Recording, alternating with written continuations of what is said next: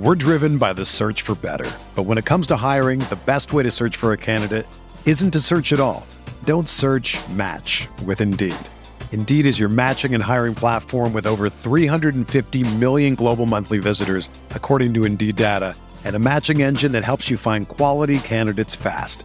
Ditch the busy work. Use Indeed for scheduling, screening, and messaging so you can connect with candidates faster. Leveraging over 140 million qualifications and preferences every day, Indeed's matching engine is constantly learning from your preferences, so the more you use Indeed, the better it gets.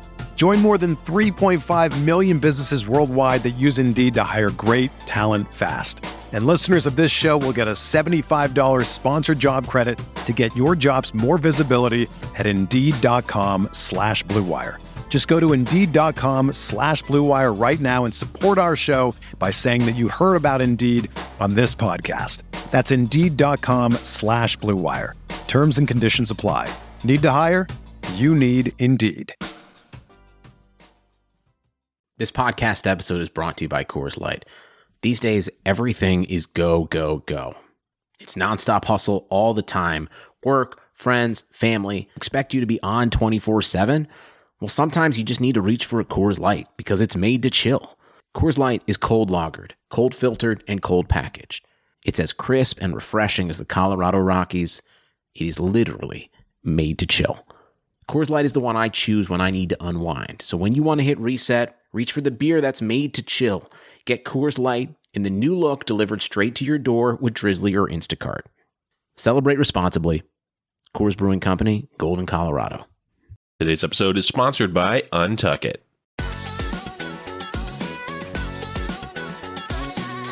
Hey guys, and welcome back to Little Legends Podcast, episode 21.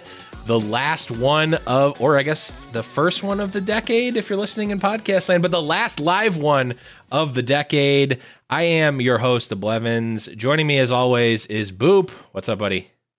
Giving you the double hand salute. And joining us today, our illustrious guest, none other than Mortdog. Thank you for coming on the show today, bud. Praise him. Hey, no problem. Glad to be here. Oh, man. Yeah, this is definitely... we're both very excited to have you on. I have consumed a lot of your content from streams to tweets to everything.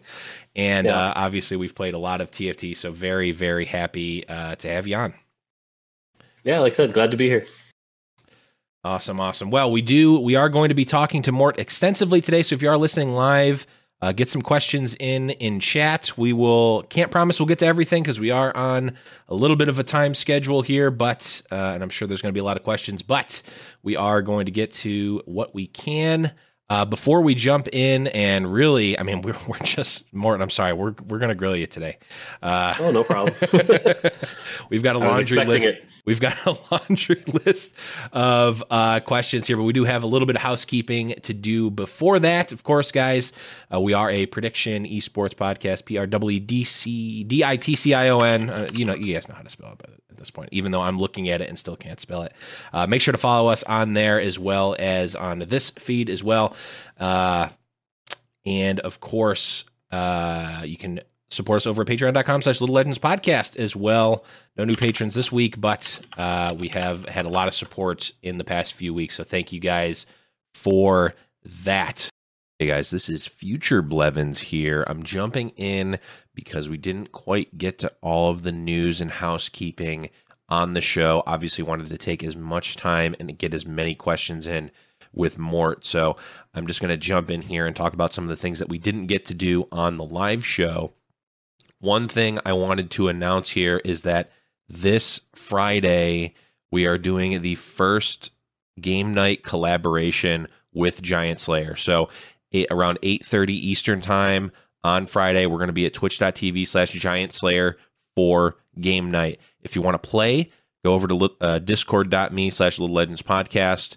It's still going to be in the same Discord. We're going to be on a different Twitch channel. It's going to be nice and fancy. We're going to have all sorts of cool stuff there. So make sure you're checking out that. We're also, Giant Slayer is also doing their fight nights, which used to be the Heroes Hearth fight nights. Everything for Heroes Hearth that is TFT related is now Giant Slayer. So if you're wondering where that's from, 9 Eastern, twitch.tv/Heroes Hearth. This is going to be the last one on the Heroes Hearth channel, but it's the same Fight Night series that we've been talking about and that you guys have seen. So make sure you check that out. It's going to be on Heroes Hearth now. It will be on Giant Slayer TV moving forward. The other piece of news here is the Fandom Legends tournament has concluded. We saw the end there. Grand Vice actually ended up taking that one down, and I got to watch a little bit of that over the holiday.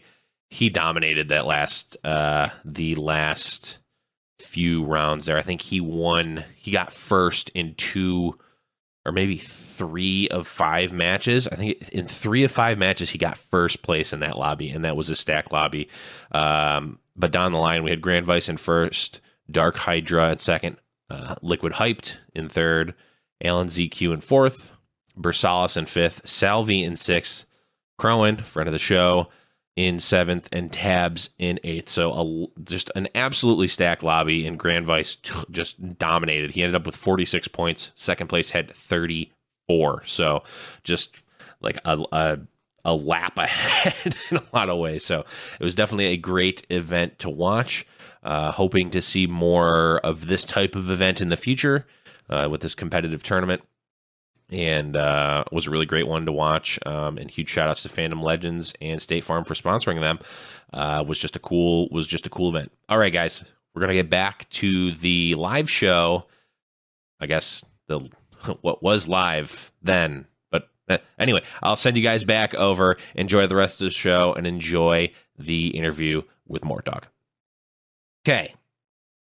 Now we'll start the show off like we always do, and we'll start with our guest Mort, and just talk a little bit about how was your week in TFT. I know we saw Santa Mort play some games last week, but any notable games for you? Anything stand out to you? Nothing too crazy. I've actually been trying to not play TFT for a week because I've been so 100% TFT for about 6 months straight. That being said, I did jump on PBE yesterday or today actually, and played a few games. A lot of second places is what I kept running into. Could never quite finish and seal the deal. But trying out all the new items. I've had the same thing actually the last 3 or 4 games. I mean, there's been some 6th and 8th places intermingled in there, but I've been like, oh man, I'm super far ahead. I got top 4, and then I just get to I'm either playing against Blender or a really strong Warden's comp, and I'm like, my poor Olaf, he can't seal the deal. He's got second place written all over him. Always the bridesmaid, but never the bride. Yeah. Boop, what about you? Any crazy games for you this week? Yeah, so it's actually really funny. So my husband got some sinus surgery. I'm sure the second anyone sees him, it's like how someone goes to Harvard is the first thing you mention when you meet them. And so I've been kind of stressed out about that because I see one. Self-admitted he's a drama queen, and so when I play TFT, that's always in the back of my mind, right? What is he going to ask for next? And so I haven't gotten to actually dive in until the other day, where I was finally I was I need some space. All right, I've been helping you too much. And I'm gonna go play some games. And so I got into some TFT, and I got whipped hard, man. Super hardcore. I am out of practice. This is not something that I felt was riding a bike. Before I've taken some breaks and came back, I was all right, these are the things that are good and blah blah blah. But this time around, man, all my games have been awful. And it's all on me. It has nothing to do with Mort. I wish I could say it was his fault, but it's my fault, and that's unfortunate. But really, at the end, it's really my husband's fault for getting surgery. And so that's my that's my week in TFT. Cheers. Yeah, I like I was saying, I've had a lot of second places, but I've been actually steadily climbing. I'm making my way back through Plat, almost back in Plat 2, I think. Nice. Yeah, I wanna get back to Diamond like I was in season 1, but I don't know. It's feeling like it might be a little tough, but we'll see. each patch. I mean, this actually 9.24b has actually been very, very nice to me, but there's been some where I've just been like, it just didn't click for me. Took a little bit, but watching hours and hours of Challenger players on stream is very Diamond helpful. 2 is where I've peaked so far this season, which is higher than I was set 1. This shouldn't surprise anyone, but I usually play best right when a new patch hits. It's almost like I know a little bit more. Weird. That's so funny. So, quick question before we get on, because this kind of like reminds me of something. And so you work so closely with the game. Like when you play, do you ever like see something and just like one, you're like, I'm proud of that one, or two, it's like, I got to change that, right? Because I think you would assume that since you work so closely with the game, that it'd be very easy for you to like notice those things. But on the other side, like when you're playing, do you go through all like the different kinds of strategies? Because Diamond 2 is pretty high, but since you make the game, maybe some people might expect that to be higher. Yeah, so that's actually one of the reasons why I struggle to climb pretty heavily, is I'm always trying all the different strategies to see like what's working, what's not. Mm-hmm. I think you see this sometimes when I play on stream. It's like, I don't know, let's try 4 Desert, 6 Berserker this time, see how that goes. Why isn't that working? What's wrong with it? And so oftentimes, like, if I wanted to climb, it's like, sure, I could run Blender and Berserkers every game. Great. No problem. But that's not going to help me be better at developing the game and understanding why light doesn't work, for example.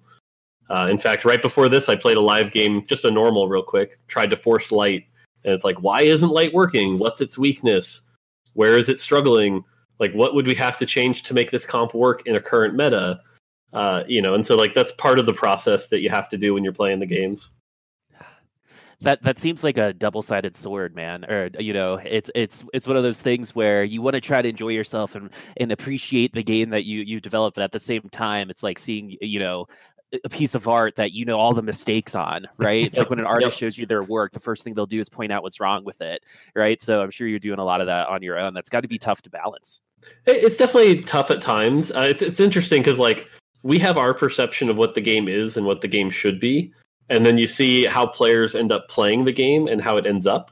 So, for example, we've been wanting Six Inferno to be a pretty playable comp for a while, and we know that like it's definitely something that can succeed, but players were struggling to find out how to build into it. Like you can't just buy all the Inferno and make it work. You have to plan around wardens and things like that. And so then when it finally comes together, there's a bit of like, ha, I told you so. I knew it. I knew what was going on here. But at the same time, when like that doesn't play out and you're like, well, wait, why aren't Rangers working? No one's building them. What's going on? Are we wrong? Are they wrong? What's going on? Because sometimes like we talk about balance on both League and TFT, and it's like perception is sometimes more powerful than actual numbers. So perception is reality is something a wise man once said to me once. Yeah. I mean, Berserkers were on and we're relatively close to as powerful as they are now for a long time. And just, I remember when they first came out, some people in our community were playing and it was like, yeah, these just aren't good. But then it was like, oh, the unlock is you need to have a Hush on Olaf, or you need to have RFC on Olaf, or both. Yep. And it's like, oh, all of a sudden they went from like, this isn't worth it at all to this is a very legitimate strategy, and nothing changed except for, oh, people realize that that's good. Yeah, or even something as simple as like some bold statements like you could never have a melee carry. And it's like, well, turns out if you give that melee carry a ton of lifesteal and attack speed and survivability, it can work. Or you can never have a comp with 6 melee units. It's just impossible the way they group up. And it's like, well, if they all cleave, sure enough, like that can actually work. So the other assumption was that a household appliance could never be at the top of the meta, but here we are. Yeah. The blender. Frickin' Blender. The blender. And Blender is one of those things like you didn't want it to be good. Like we never wanted Blender to be this amazing comp. It was cool that it was discovered, this interesting interaction. But when you know why it's good behind the scenes, you're like, ugh, that shouldn't work that way. God dang it. Yeah. Well, the good news is obviously you have the ability to patch these things. That's the beauty of an online game. And even though TFT is not technically a card game, I guess, I don't it feels very much like a card game, at least to me, someone who's come from Magic the Gathering and Hearthstone and all those other, traditional card games. And I don't know how much you still pay attention to MTG Mort, but Oko was a big thing that a Planeswalker from the newest set, and boy, oh boy, was he a bad thing for the meta.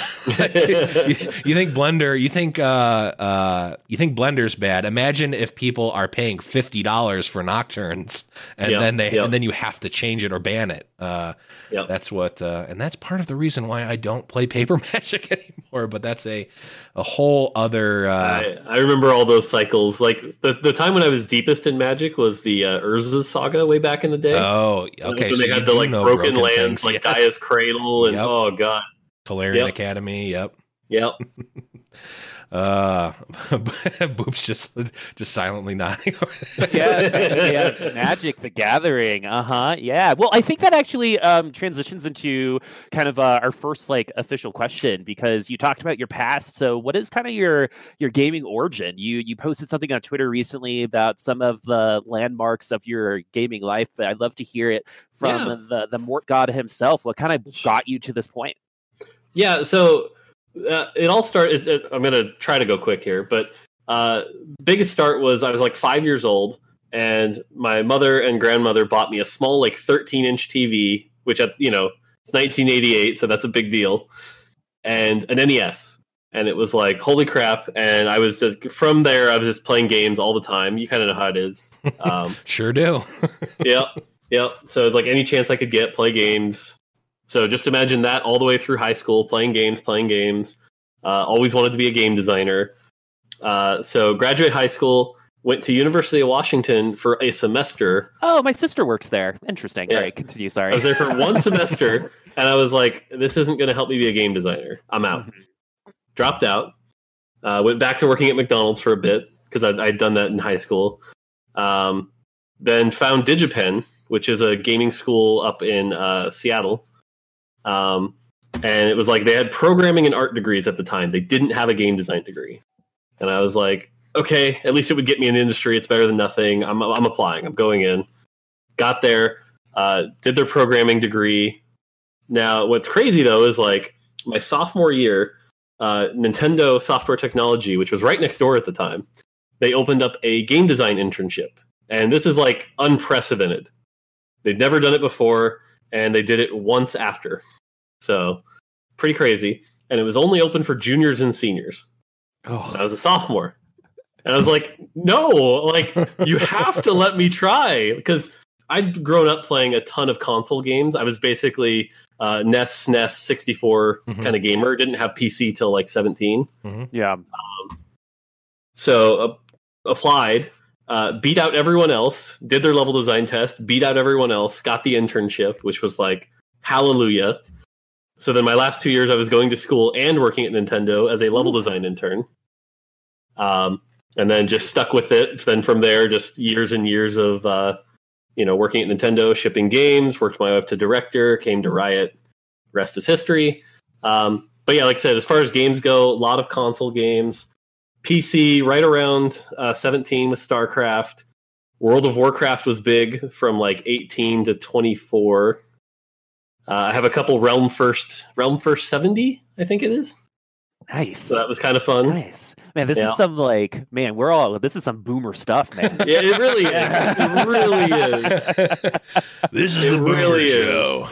Well, I think it's crazy how the gaming industry is all about just putting your knuckles to the ground and just kind of walking uphill both ways to school in 2 feet of snow, right? It kind of is the epitome of that. So what kind of at Nintendo got you most prepared for what you're doing now? Because that's obviously the basis of a lot of your experience. How has that helped you at Riot? What are some skills that you learned there as a young developer that you're still using now as someone who is a little bit more experienced? So one of the things that I think every game designer falls into a trap, especially when they're young, is they go in there and they're like, all right, I get to make games. Time to make a game I would love.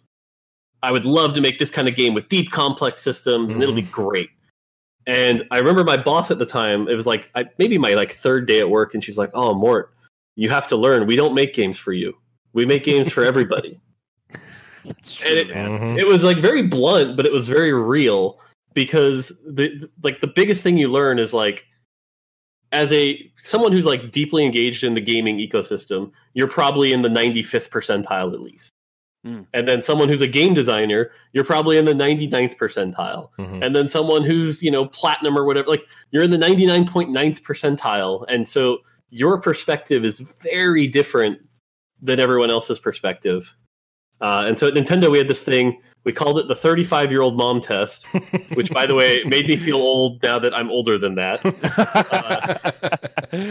But we would bring in like 35-year-old moms who like barely played games and have them play the game. And it was like eye-opening, where it's like, oh, that's what they struggle with. They don't even know, oh, God.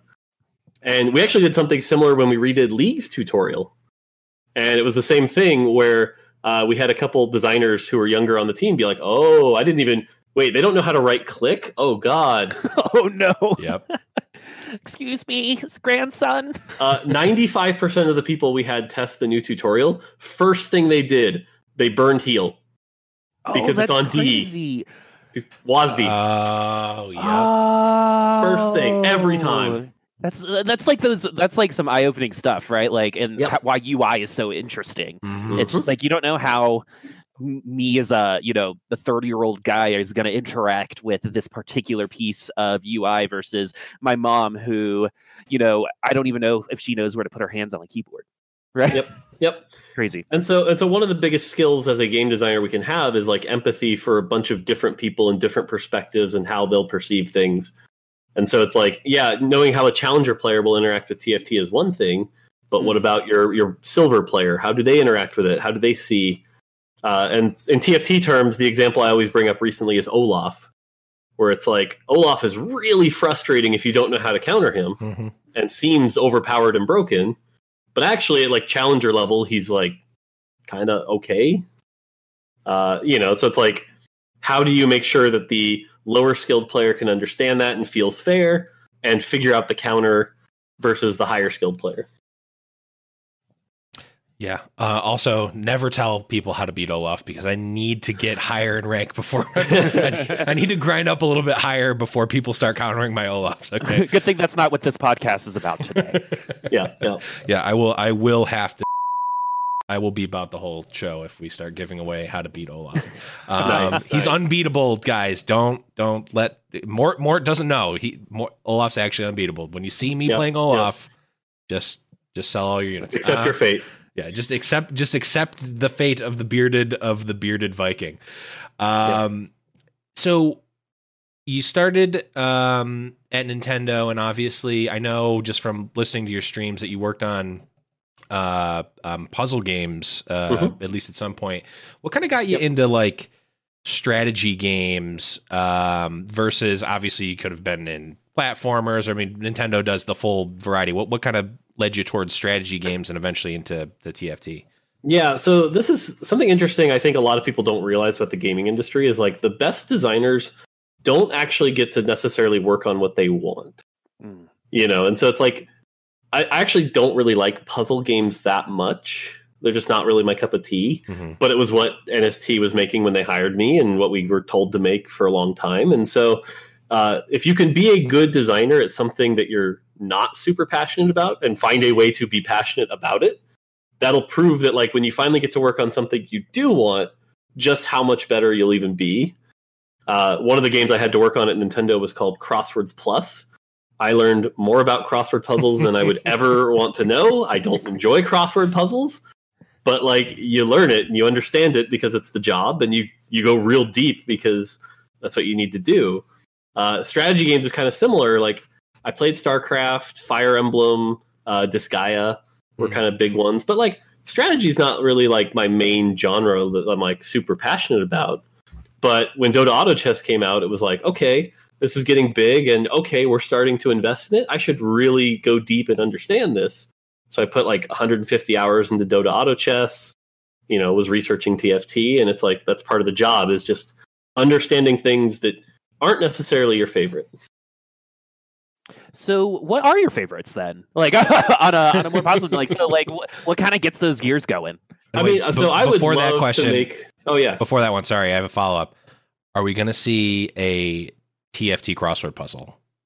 Oh, God. No. Man. You used one of your interruptions for that question, Levin. I had to. All right. I'm glad. It's valuable. The stock market, it's a bull market. I completely understand. No, favorite genres, though, Metroidvanias have been sort of my... Like, if I could work on anything, it would be a Metroidvania. I've been begging Riot to let me do that. It'll never happen, but someday. It sounds nuts to me to try to like develop. Oh man, because Castlevania and stuff, right? That stuff seems so hard. There's so much there, and it's like, how do you balance difficulty and stuff? Is that kind of what like speaks to you about it? And like, yeah. So actually, our sophomore project at Digipen was a co-op Metroidvania. Sick. But it's a combination of like the level design as well as the RPG systems that like Castlevania brought to it. I found over my career I'm really passionate about the systems, which is one of the things I love about working on TFT. TFT is actually just a domino of systems applying to each other, right? Like how do the items affect the moves, affect the characters, and so like that mathematical part of it has been something that's fascinated me for a long time. Metroidvanias have that to a degree, as well as like the pathfinding of like what's the optimal route and all that stuff. Other things like I don't know if I'd ever want to work on one, but I like playing platformers. Those are fun. And then the other big one is like loot grinders, like Diablo 3. I'd love to work on something like that. Oh man, I love platformers. Do you remember the Lion King platformer on the Sega Genesis? That was like the hardest game I've ever played. I liked the Aladdin platformer for Super Nintendo. That was good too. Disney actually made some good games back in the day. There's a like bundle now that has both those games on it for like Switch. What? It's like $30. And it's got this whole rewind feature. Yep. Yeah, my wallet is literally levitating in front of me. Wait, it's just like, please take me. Wait. It has a rewind function and not the ability to put in the old passwords with like the genie face. I bet I think you can do that too. Oh, okay. Because I actually had like the old manual when I was like a kid, and me and my parents and my brother like wrote down like drew a like genie face, Aladdin, Abu, and that like gets to like the nice. the genie dream level, which is I didn't even care about beating the game. I just kept playing that level over and over again when I was a little kid. Yeah. Back then they made games hard because you couldn't make games long, right? So in order to like keep playing and get a lot of playtime out of it, they had to make them extremely difficult. Well, and it's funny. Yeah, go ahead. There's that aspect, but there's also like, it goes back to what I was just saying about how we don't make games for ourselves. You see this a lot with indie developers, right? Like they make a game and they're all really hard. And they end up that way because oftentimes those indie developers are, frankly, a combination of inexperienced and not necessarily looking at like a broader target. And so they make it for themselves. And it's like they play it every day and it ends up hard. And they're like, that's not that hard. I notoriously, I look at things like Super Meat Boy's like last few levels, and you're like, what? What about the first few levels? Because that's where I got caught up on Super Meat Boy. Like I beat Super Meat Boy, and then you get to the Dark World, and you're just like, dude, come on, come on now. Is this even fun anymore? Yeah, and clearly there are a small subset of people who do find it fun, but I think that's sort of what we were going through in the early phases of the industry as well. Is it's like, this is what's fun, you know? Yeah. Well, that small subset of people are playing in games done quick right now, which Boop has on his second monitor while this podcast is going on. So that's not true, but is a good idea. No, I gotta put all of my focus on the Mortdog here.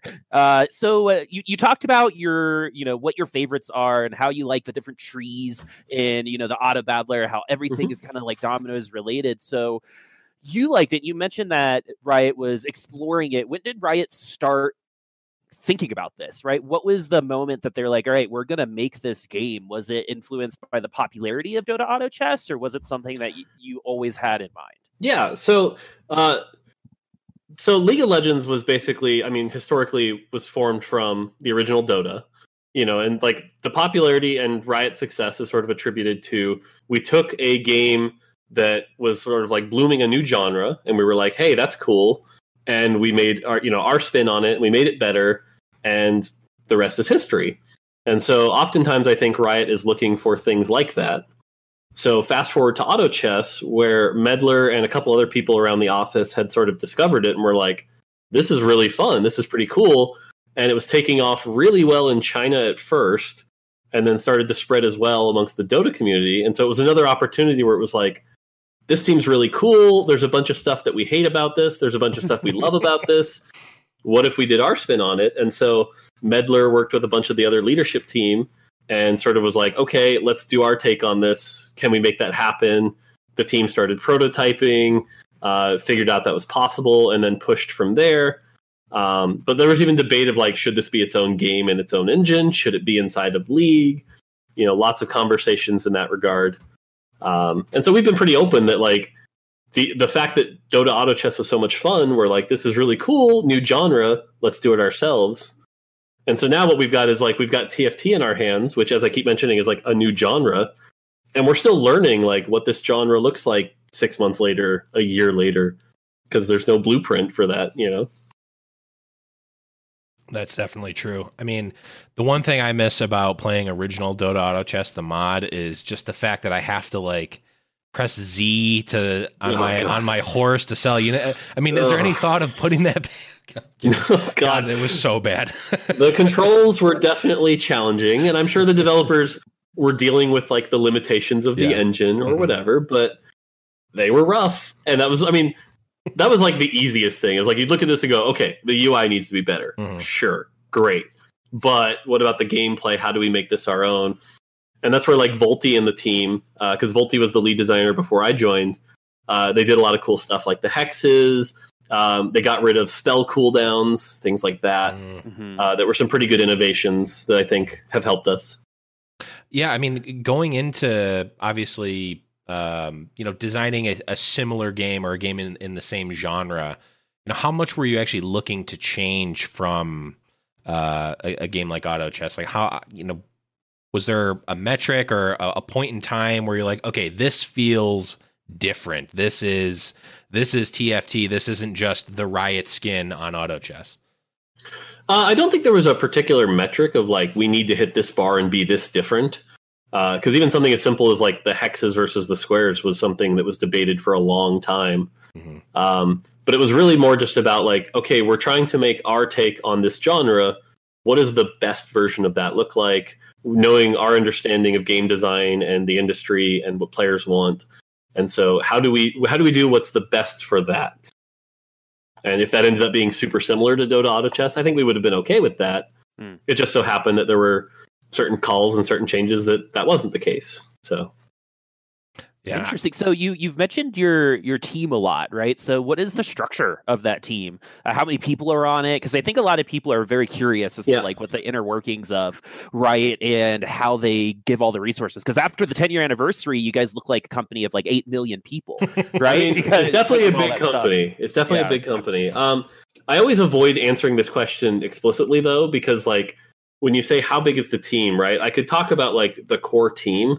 But what that would do is that would sort of not give credit to a lot of the support people that don't necessarily get to be part of the core team, but are doing a lot of really valuable work. So, for example, like approximate number, I think we have like 7 designers right now. It's like 7 or 8.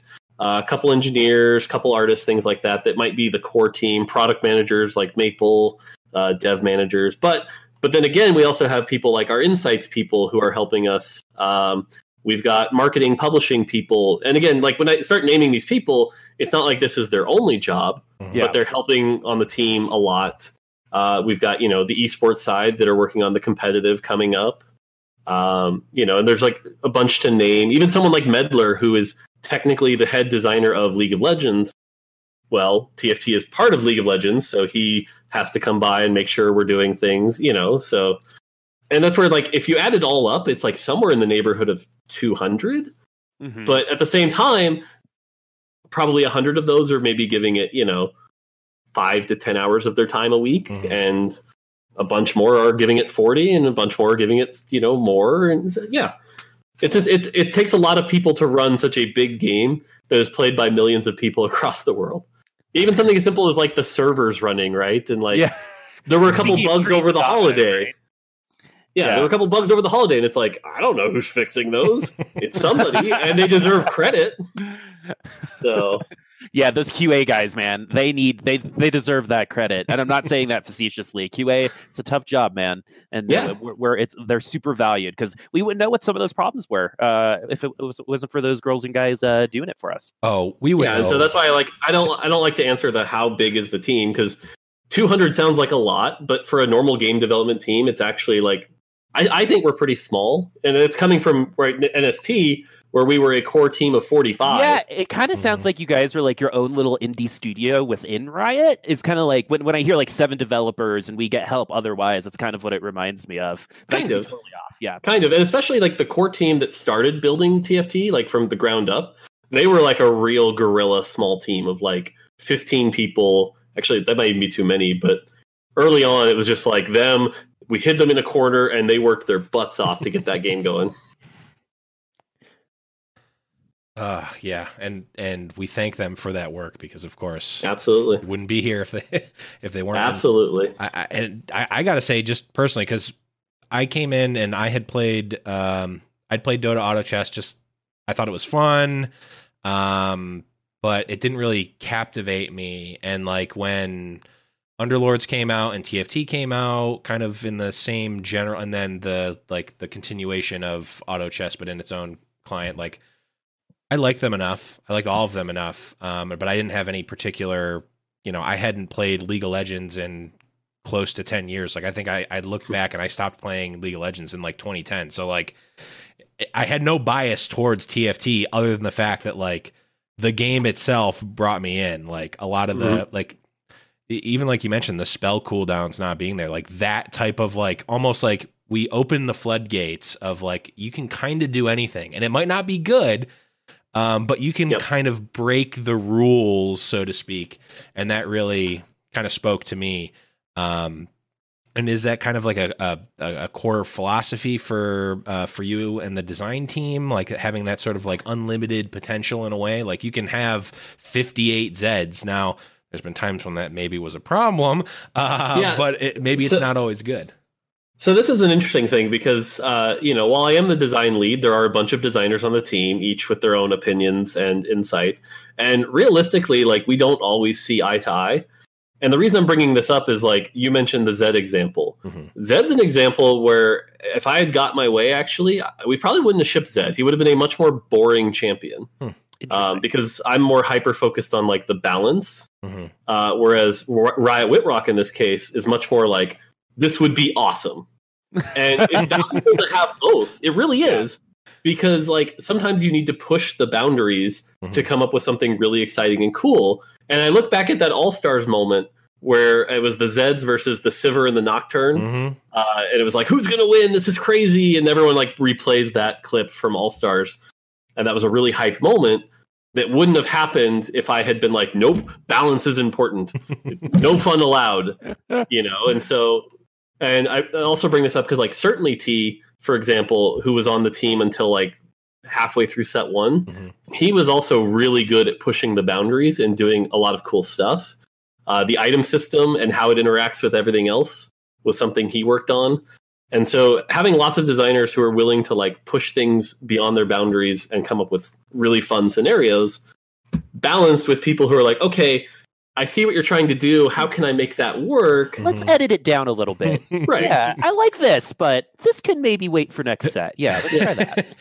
Have you ever had a time when you're like, oh man, this is awesome, but then you sort of have like the angel and the devil, and you're like, oh man, I could keep this in and it's super broken, but I really need to nerf this down a little bit. So here's a really good example actually. Sivir, when Riot Whitrock first made Sivir, it was actually not a spell, it was passive Ricochet.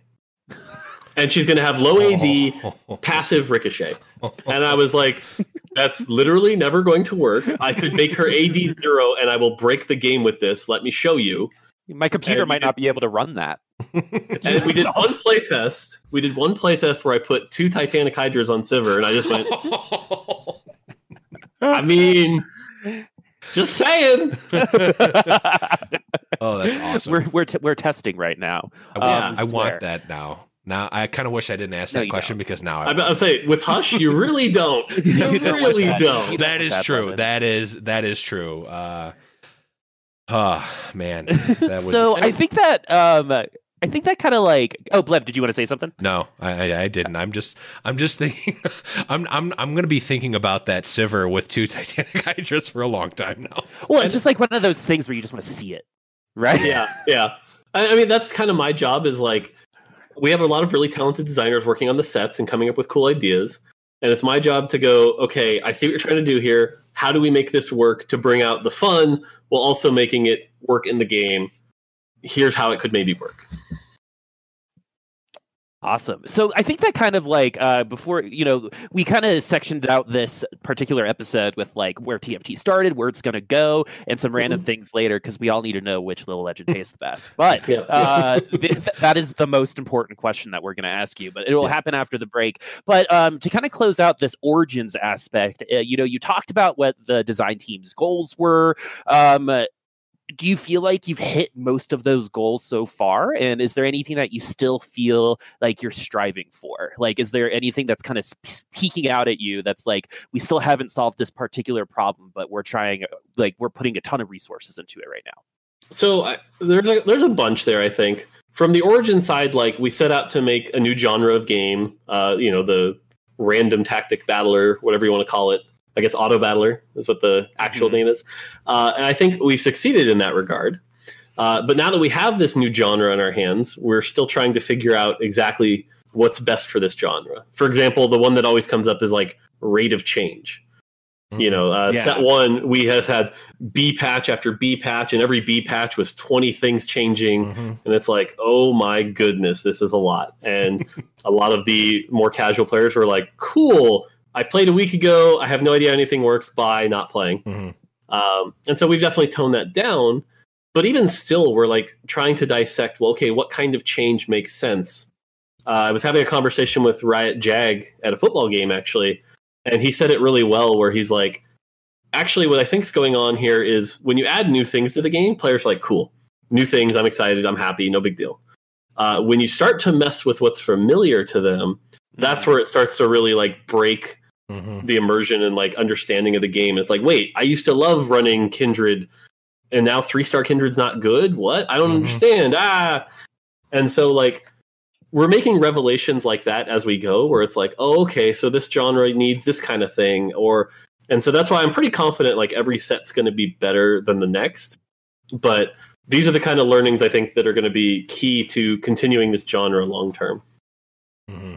Well, if that's the case, I mean, we've said it on the show multiple times, but Set 2 has felt like a completely new game in a good way to us. And just like, how many weeks or I don't even know how long Set 2's been out at this point, but it still feels fresh to me. It still feels good in a way that like I was still into Set 1, but there were definitely times in Set 1 where I was like, okay, I'm good with where this is right now. I'm going to step away for a second and play.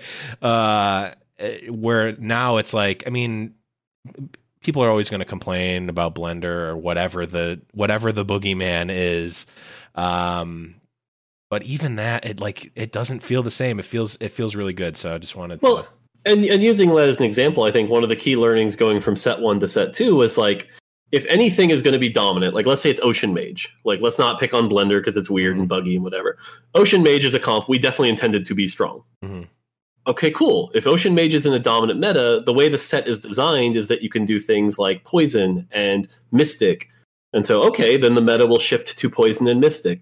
And then when that happens, people will start running Rangers and Predators. And you're like, oh, okay. And so like, that's the kind of healthy ecosystem we need to get to eventually, where it's just like the meta sort of balances itself out. Yeah, and it's funny because you'll see that in a lobby, right? You'll see kind of like in like a microcosm of, okay, so no one's really running this particular comp, so these comps are going to be stronger, and they happen really small. But as you expand outward in terms of design philosophy, it makes sense in terms of, okay, this could be like a self-sustaining ecosystem, right? In terms of it'll transition based off of what is strong, but what is strong is never going to be, throat on the neck type of experience. Some of the challengers were joking around because Ace of Spades, who's a high-level challenger who puts out a bunch of videos, he had just put out a video on like how to run Blender. And then right after he put out the video, you could look up his match history, and he was playing a bunch of Wardens and Electric. Things that counter it specifically. And everyone was like, Galaxy Brain, Ace of Spades. Mm-hmm. I know, right? Oh, man, that dude's good at this game. I always wanted to, a long time ago when I was MTG was playing Paper and MTGO and all that stuff, I always wanted to get to a point where my stream got big enough where if I played a deck, people would invest in that card, and you could just Galaxy Brain. It's like, oh man, I own 10,000 Tybalts, so I'm going to play a deck with Tybalt. I'm going to top 8 a GP, and I'm going to be a billionaire. It's like, yeah. Yep. It's that happens in a lot of card games, where you're I'm going to make this card happen. Right? Oh, I thought you meant my actual thought of I'm going to be a billionaire from this card game. Everyone's going to need this card. Yes, everyone's going to need it. But that is a good place to put a little bit of a pin here. We're going to be back in just a minute here after the break with Mortdog. We'll see you then. The holidays are almost here, and you know what that means? Gifts. And what better gift to give the guy in your life than a stylish shirt that fits just right? You ever seen an untucked button down? They look bad. Why? Because they weren't meant to be worn that way. Thankfully, there's Untuck It, the original button-down shirt actually designed to be worn untucked. No matter your shape or size, Untuck It shirts always fall at the perfect untucked length. And with the holidays near, there's no better gift for your favorite guy who needs an upgrade. Believe me, big guy like me does not like having to shop for shirts that don't fit. But with Untuck It, there's 50 plus fit combinations. They look great on tall, short, slim, athletic guys of all ages.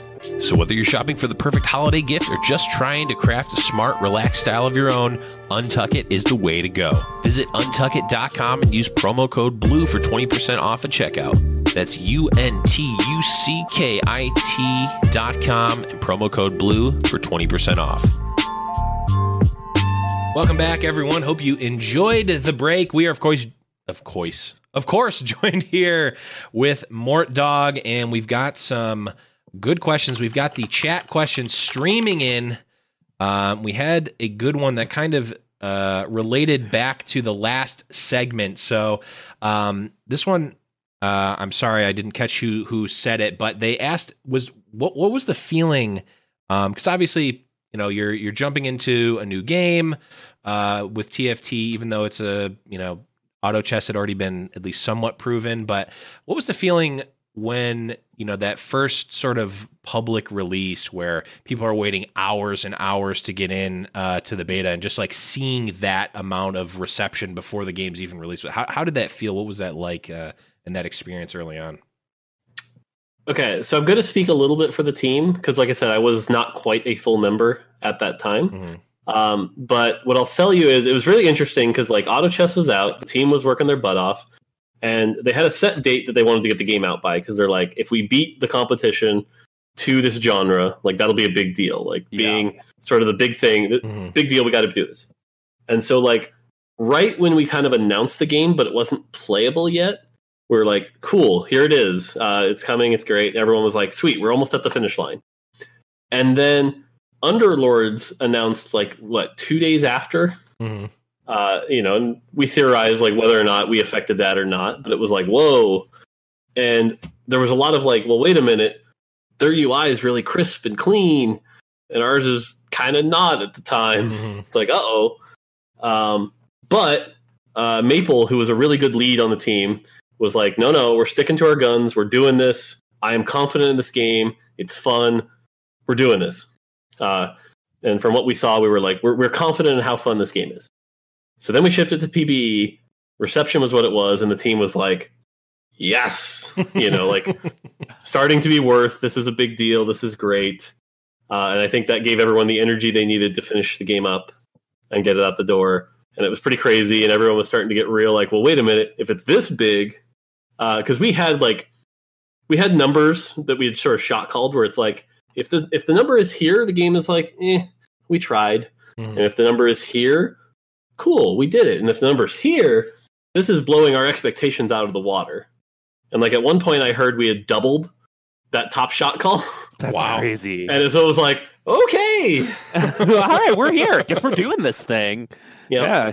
That's awesome. Well, I think that that's really cool because it's cool to hear about like the infancy of a game, how it was birthed, right? It has the gestation period of what's happening. So let's talk about what's going to be going on in the future, because a lot of people, I think even the questions that we're seeing in chat are like esports based and, release based, mobile based, right? So let's go ahead and get into the nitty gritty of that. So to start things off, something that we're all really, really excited about is mobile TFT, right? We all finally can have an excuse to take 30-minute long poops again. Right. I mean, obviously, that's the main core design philosophy at Riot Games for TFT, right? Yep. I mean, I don't want to speak for your team, but I'm sure that's part of it. Cool. Yeah, we're on the same page. But in terms of a game like this, it's so funny because when I see questions like, how does mobile change the design philosophy of TFT? I don't really see like, okay, the board on the phone versus the computer. I don't see why it should be different. So can you illuminate to me how mobile changes the design of TFT for the future, right? Because you're obviously going into it. Mobile's huge in countries in Asia, and people are going to have a lot more access to it, and it's super, super exciting. But does that change anything about the design philosophy of TFT for the future? Yeah. So I think with mobile, I think sort of the obvious thing was like, hey, bigger market, right? Like with any game, you want to have sort of a bigger potential market. So that more people can play the game, and the more people play the game, the healthier it'll be. So cool. Mobile is a pretty obvious example. And with TFT in particular, it's like, porting League to mobile is obviously going to have its own challenges because the control scheme is different and things like that. But with TFT, it's like, no, this all works on mobile. Great. So like porting it over shouldn't be too bad. There are obviously some challenges, UI space, things like that. But overall, should work pretty straightforward. Now, from there's a bunch of decisions that could be made. For example, let's say we were like, okay, we're making mobile, and it's the most important thing. What we would probably do is we would say, okay, game time. Game time needs to go down pretty heavily. Or we would say something like, hey, mobile screen space is limited. We should probably go back to 3 rows so that we can fit more board into the space. Those would be the kind of calls we could make. But with this, I think we're being pretty clear that like our design philosophy is we've got an established audience that is happy, and that's good. They like the game. Cool. Mobile should be about growing that audience to finding more people that will like this game. Not changing the game to mess with people who are already existing, but find more people like that.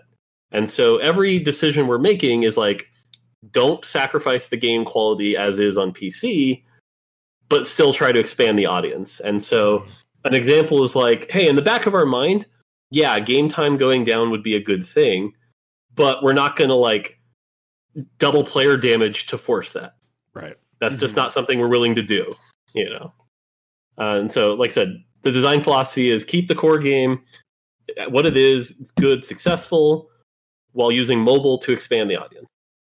I'm just really hoping that we're not going to see 58 different currencies, like a lot of other mobile games. It's like, oh, to create this brand, you need 58 crystals and then 14 metal crystals. It's like, oh, God. Are there any plans to monetize TFT outside of those eggs? Like, because it is going to mobile. I'm sure that some people have questions about that. Yeah, so definitely there is some plans, and you're kind of mentioning the crystals and sort of joking about the monetization.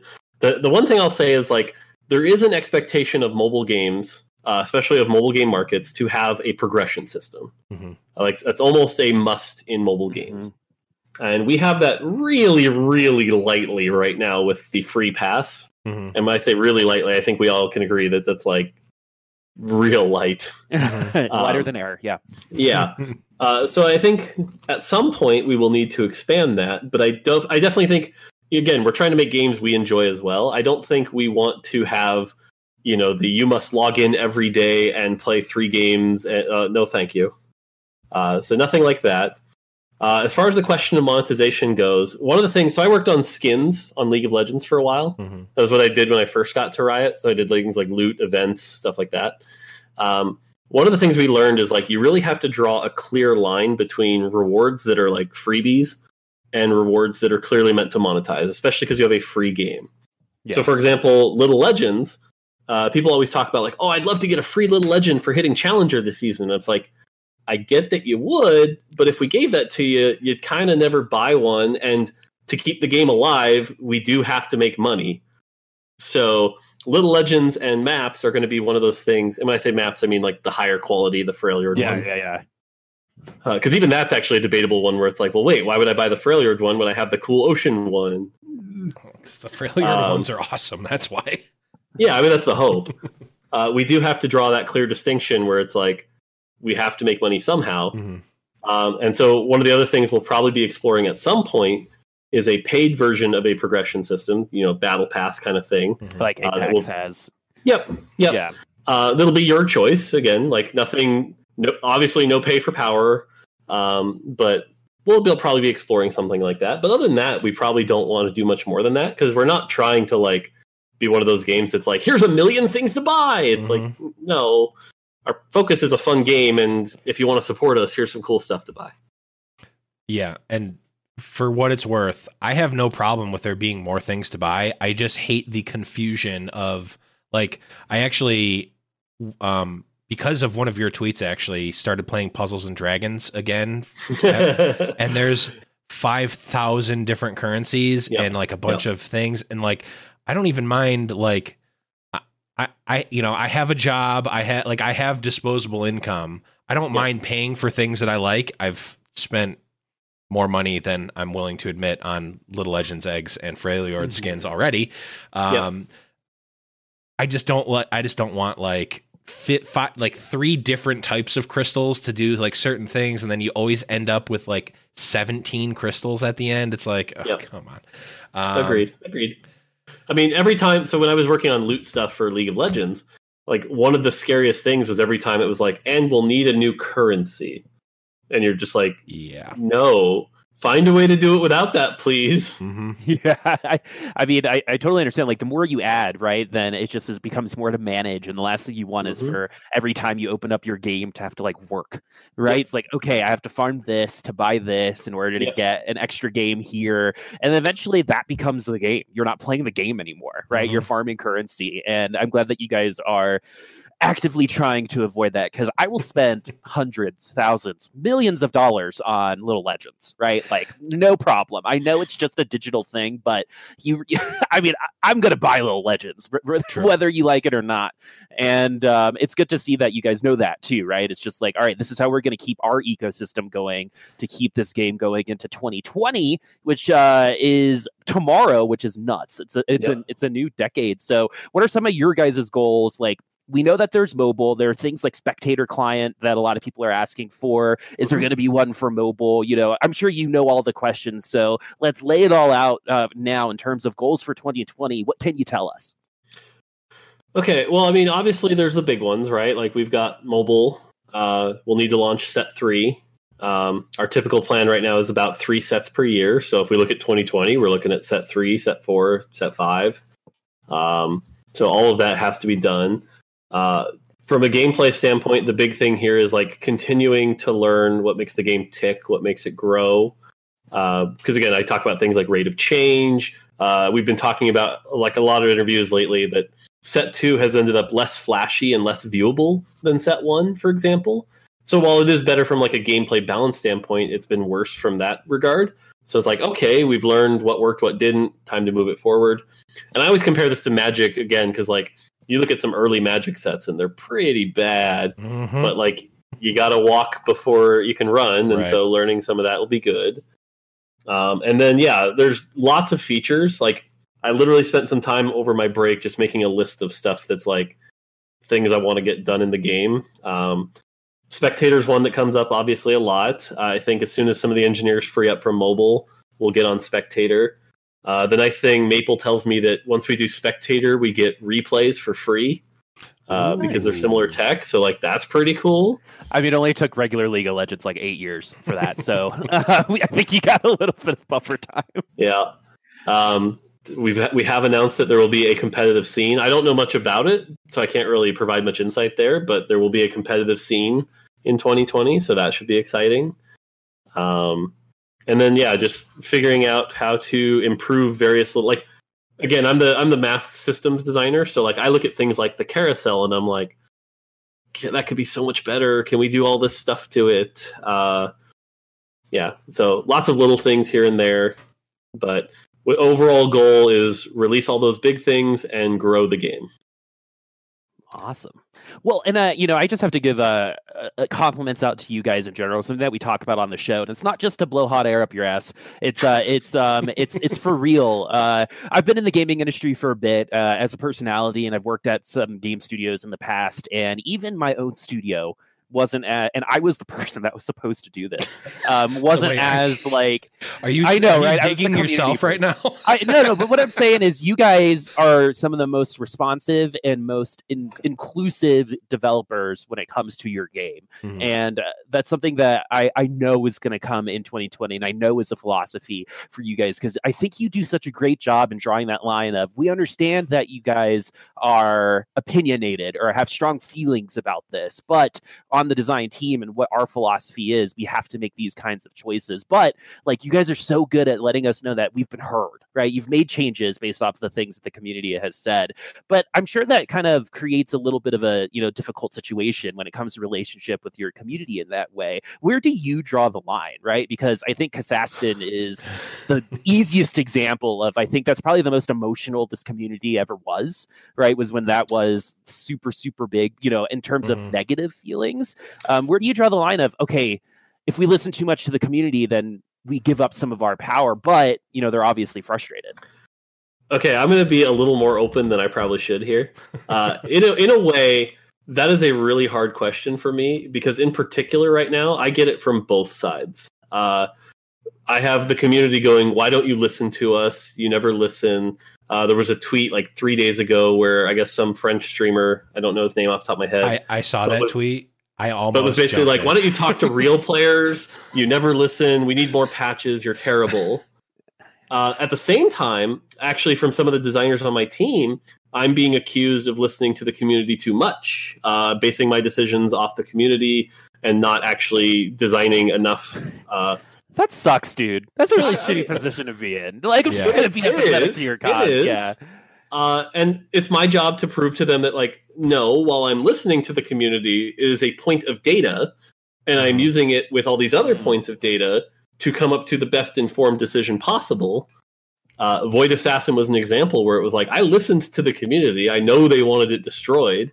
Then I looked at the data we had, and the data we had was like, it was in the, like, God, it wasn't even in the top half of like performing comps. And I was like, can I really nerf something that's like not doing that well? And so that's where I made the inconsistent line that got memed for God knows how long.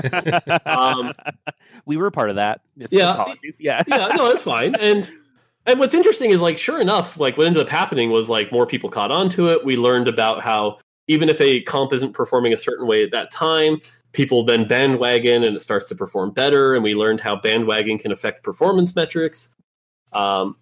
But yeah, and so like it's definitely a tough thing, and all I can do is, or at least the thing that has helped me get through both sides, is continue to just be open and honest and be like, look, I'm here, I hear you, but here's why I can't. And if that's not good enough for some people, I have to accept that. There are going to be some people that are just so mad and so angry no matter what you say. Sorry. And it's the same with like the designers on the team. Like, oftentimes I have to rephrase, because like Riot Jag's a really good friend of mine, and I started a conversation with him about Soulbound after coming back from All Stars, and I was like, yeah, I was talking to the influencers, and here's what we thought we need to change. He's like, okay, cool, you're just listening to the influencers, that's not good. I'm like, okay, let me rephrase that. I came to this conclusion because of this. And some of the points of data were this, and like even just the way you approach the conversation can mean a lot. And so tactics like that have been a learning experience for me. And to be frank, like, I don't know, like, I am being pretty open with the community. Maybe it's not the right play. I don't know. It's just something I'm trying. Maple's been real supportive. we'll see. Yeah, I mean, like the thing is, when I was a teacher, I was definitely a bad cop more than I was a good cop. But you don't have to talk to that's the thing, right? Like, you're hearing it from some of your coworkers. It's like you don't necessarily have to even interact as much as you're doing now, right? I feel like what you're doing is extra. Like I think you kind of. It is not part of my job requirements. No one's telling me to do it. Yeah, you're saying it much better. Something I do because, again, when I'm a fan of a game, I wish they would talk to me and be like, "Hey, why is it like this?" I'm going to pick on Hearthstone a bit. Really good game. Nothing against them, but like, there were definitely days where I'm like, tell us why you won't change this. Machine Gun Priest is awful. Why do you keep doing this to us? Quest Rogue. Oh my God. Oh, we're just gonna go down each time. I loved Quest Rogue, by the way. I was a filthy Quest Rogue. The thing about Quest Rogue is I appreciated. It's talking about how like way earlier in the podcast already. It's like I appreciated the attempt. Right, but I think they needed to edit it down a little bit. Right, they colored outside the lines a little bit too much on that one. I think. I'm a combo player from MTG. I love Splinter Twin, but we won't go down that. Line. But I loved Quest Rogue, and I just want to make one point because I did see that thread with that streamer. And I literally had like 150 character tweet like ready to go. And I'm like, I'm going to use my better judgment and I'm going to just because it's like it's one thing if you disagree. And we've had disagreements with things that have happened in TFT or maybe not even disagreements, but we've had criticisms or discussions about them. And I think we try to be reasonable, but we're never like, oh, well, you know what? Mort's an idiot because he's not even listening. It's like, it's one thing, even if you disagree, but to say that you're not listening and that you don't talk to real players, who are the real players? I can say from personal experience, because I am in a lot.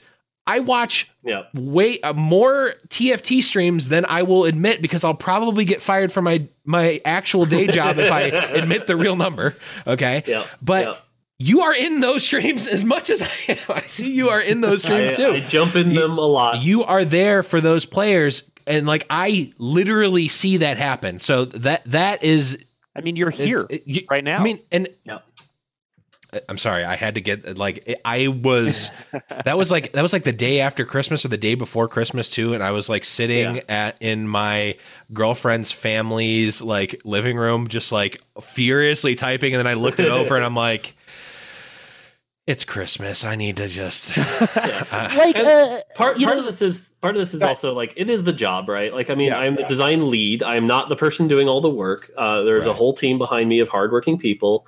And Leadership 101 basically says like when things are done well, the team did a great job. And it's true. Like it's got a team making a great set. Witty and the team made a bunch of cool champions, cool spells. And when things go wrong, it's the lead's fault because the lead let it happen. And that's, like I said, it's basic Leadership 101. And so if people are mad about a particular thing, cool. That's part of the job, and gotta do it. I mean, I don't think a lot of other devs would have released every single Thieves' Gloves possibility on their Twitter twice.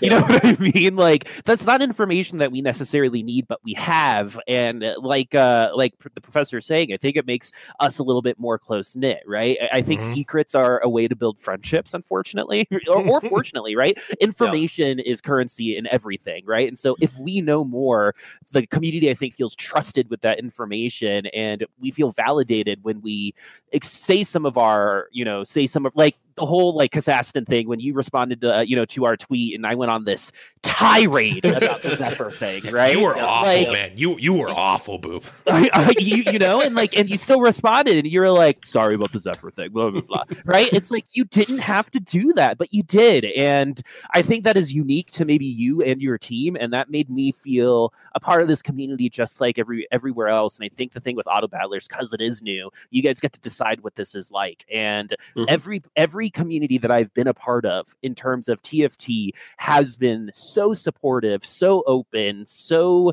so family like, right? And I think that really does come from the top down. And so I think that's kind of like me appreciating that you do know where to draw the line. You actually said, I was in debate. I grew up in Washington, D.C., so politics is in my blood, unfortunately. And you actually are doing something, when you're saying, oh, I hear you, I want to be empathetic. You're asking the questions, you're acknowledging the response, but you're also adapting it to a point where it's like, but this is what it has to be, right? You have to make a decision. And I think you guys are doing that really, really well. So from us and at least our Little Legends community, we really appreciate that you guys are leading that charge as well.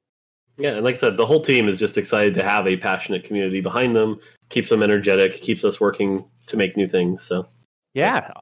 Speaking of new things, though, this is a question that I've brought up many a time on the podcast. I'm sure you're familiar with it. And Lev, jump in if you have anything here, because I think this is, like, in terms of philosophy, something that's really interesting. So I think, and this is just me personally, we're talking about 2020 again, and so let's talk about Legends Runeterra, right? So I think the player base is similar. Right. I know you guys probably have data that, says these people are, this, you talked about insights earlier, but are you guys worried at all about Legends of Runeterra and TFT kind of cannibalizing each other? I don't think so. And that's not just me spouting the company line. The thing I've been pretty clear on is that I don't think TFT is a game that has to be a lifestyle game, right? It doesn't have to be the game that you constantly play every day all the time. And so sort of like Magic and other things like that, a new set comes out, maybe you play it for a month and you're like, that was cool. And then you move on. And then you come back 2 months later with a new set and you're like, that was fun again. I really enjoyed it. And then you leave. And like, that's okay. We don't need every second of every day of your time. And so Legends of Runeterra is another game. And honestly, it's a game that similar people may like. And so I think what would be silly of us would be to like, release sets for both games at the exact same time. That would be pretty stupid. But for example, let's say we release a set and then 2 months later they release a set. Like, cool, you're bouncing between the games, you're having a good time. Or maybe you like Legends of Runeterra and not TFT or whatever. Like, cool, as long as you're happy playing games, Riot's happy. And so are there similarities? Yeah, sure. But we've already seen, like, I'm going to pick on Dog and Hafu for a bit. Like, Dog and Hafu both play the same kind of game, but we've seen Dog gravitate towards Hearthstone Battleground, whereas Hafu has stayed with TFT. And like, cool, that's great. As long as everyone's playing games, it's good for the whole ecosystem. Yeah, that's good to hear, because I'm more invested in TFT now, but I am definitely, coming from a Magic background, going to be invested in both Runeterra and TFT. And I mean, from the entity of Riot in general, they're obviously going to be happy that I'm going to be playing their games regardless of which one it is. But no, that's good. That's good to know, because it is, I mean, we talked about it before, and it's like, well, when we first saw Runeterra announced, it was like, well, Runeterra was clearly a game that they had decided was a game. It's a separate thing. It is a full game. There's a full team. Oh yeah, that art is amazing. It is crazy. The full 9 on that. And TFT is also a great game, but it is inside of League of Legends. It, as you mentioned, like, exploded kind of in terms of your expectation. So it wasn't Riot going, okay, we're going to have 2 strategy games coming out in roughly the same time. It was, we're going to have one, and then this other one came up and exploded. So it's good to hear We've heard rumors too of other developers that were like, okay, Auto Jit Battler, we should make one, but we've got lots of time. And then they're like, wait, Riot made another game quickly? What? What? Yeah. I think someone actually in the chat said this was like, it's something that's very different between those two things too is, at least, again, this is just my opinion. Legends of Runeterra, like Lev said, was going to be a thing. There's obviously, and we've spoken about this on the podcast, and when it comes to developing like a competitive ecosystem and the future spectator modes and stuff like that, why haven't they come earlier than we had anticipated is I've always thought, my theory was that everything's been kind of reactionary, right? Like, you guys said it doubly exceeded expectation thing, right? Yep. So everything feels really reactionary. It's like, now that we have the player base, we can do this now. Would that be accurate versus Legends of Runeterra that kind of already has all of this in there? Yep, that would be 100% accurate. We are playing catch up, and sometimes we're actually paying the cost of going quick, right? Like, even something as simple as like our item system, the way it was put together early on was, to use an analogy with like twigs and rubber band and some glue and some love, and hopefully it sticks together. And we've recently had to go back and like, wait, if we're going to keep this long term, kind of need to make it more stable. And so we've been paying a bit of a dev cost to like go back and make sure it's in here for the long haul. I think League of Legends had a similar thing. Maybe still does. Cough, cough, client, cough, cough.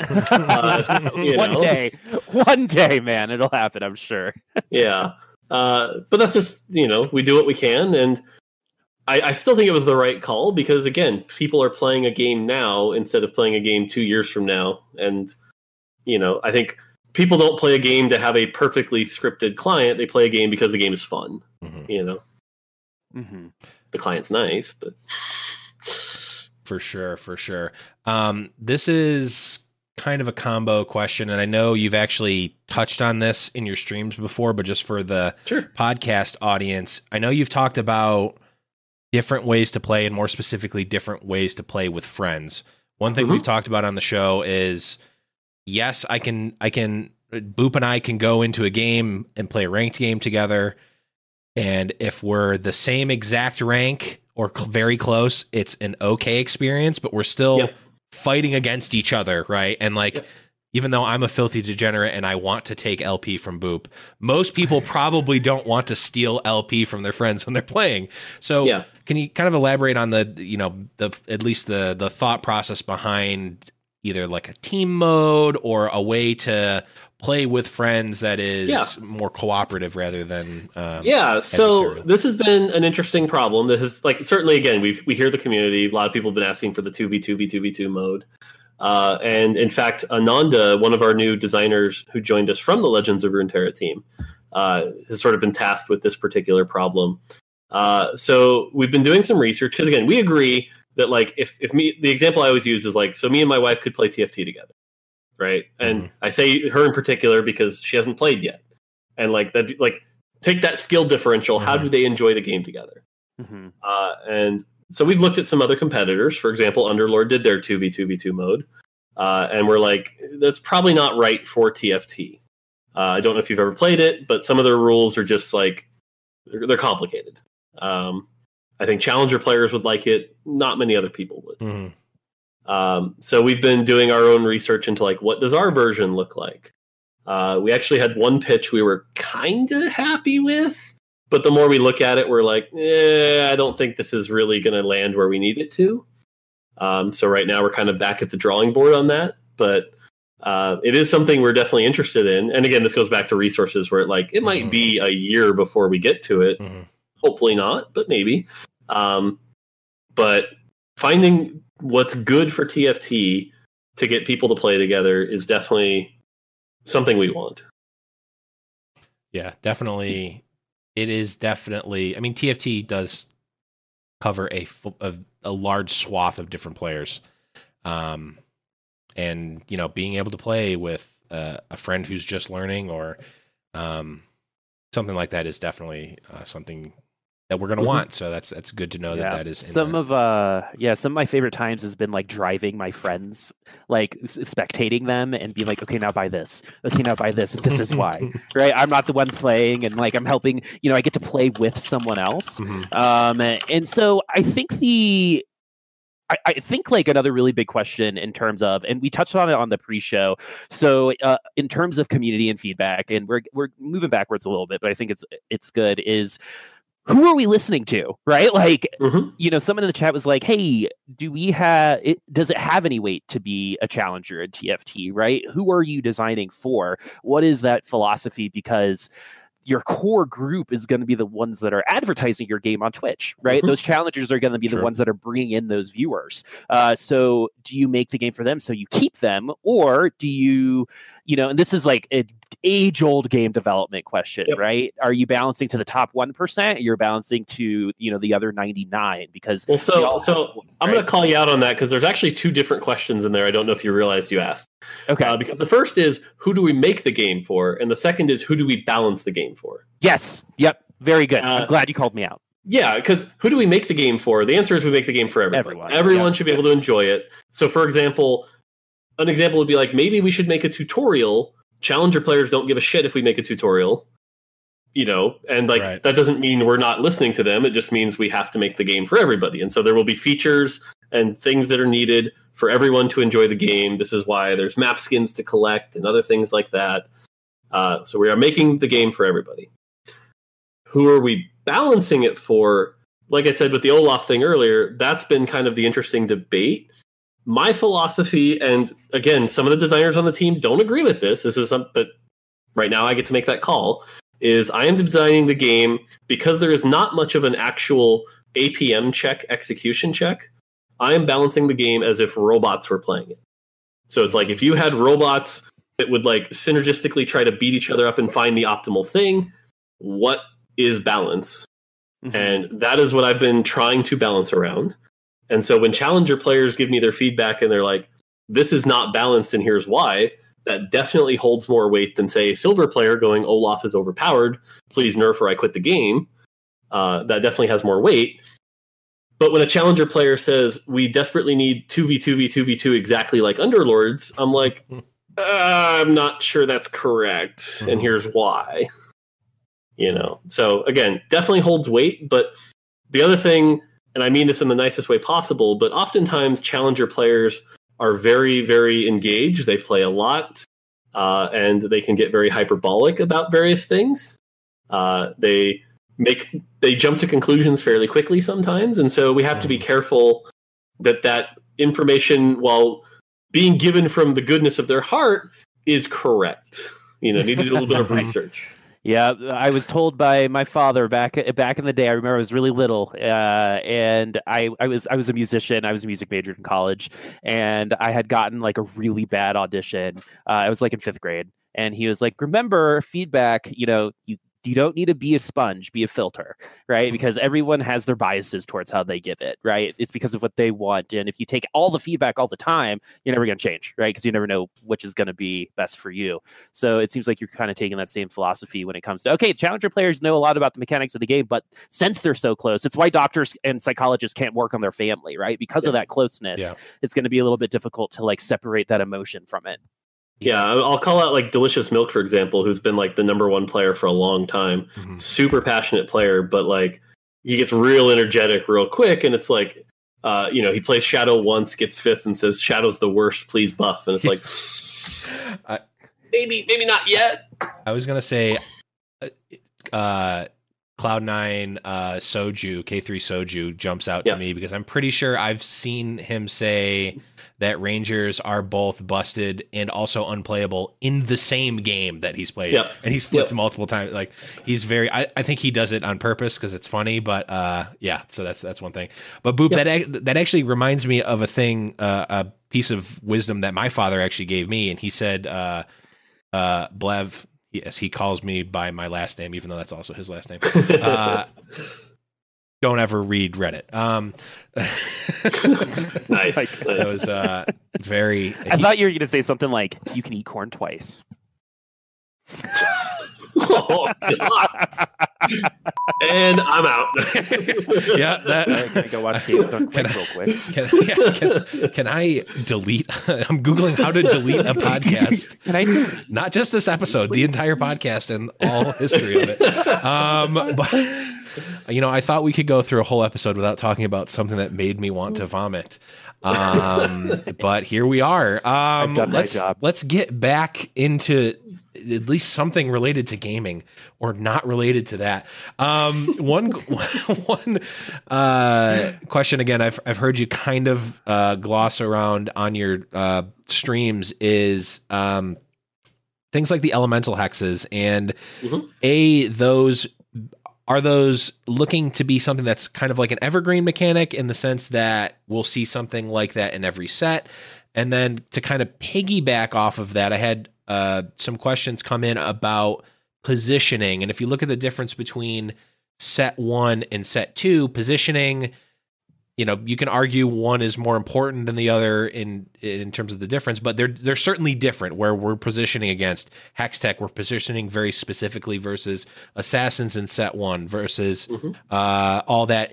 Is there, how do you feel about how positioning has played out in set 2? Okay, so I think there were like three. There's questions probably three or Let four me different see. questions. Okay, so first off, let's talk about set mechanics. Elemental hexes have done their job pretty well. They're a pretty simple mechanic, and the goal of them was to make each game play out differently.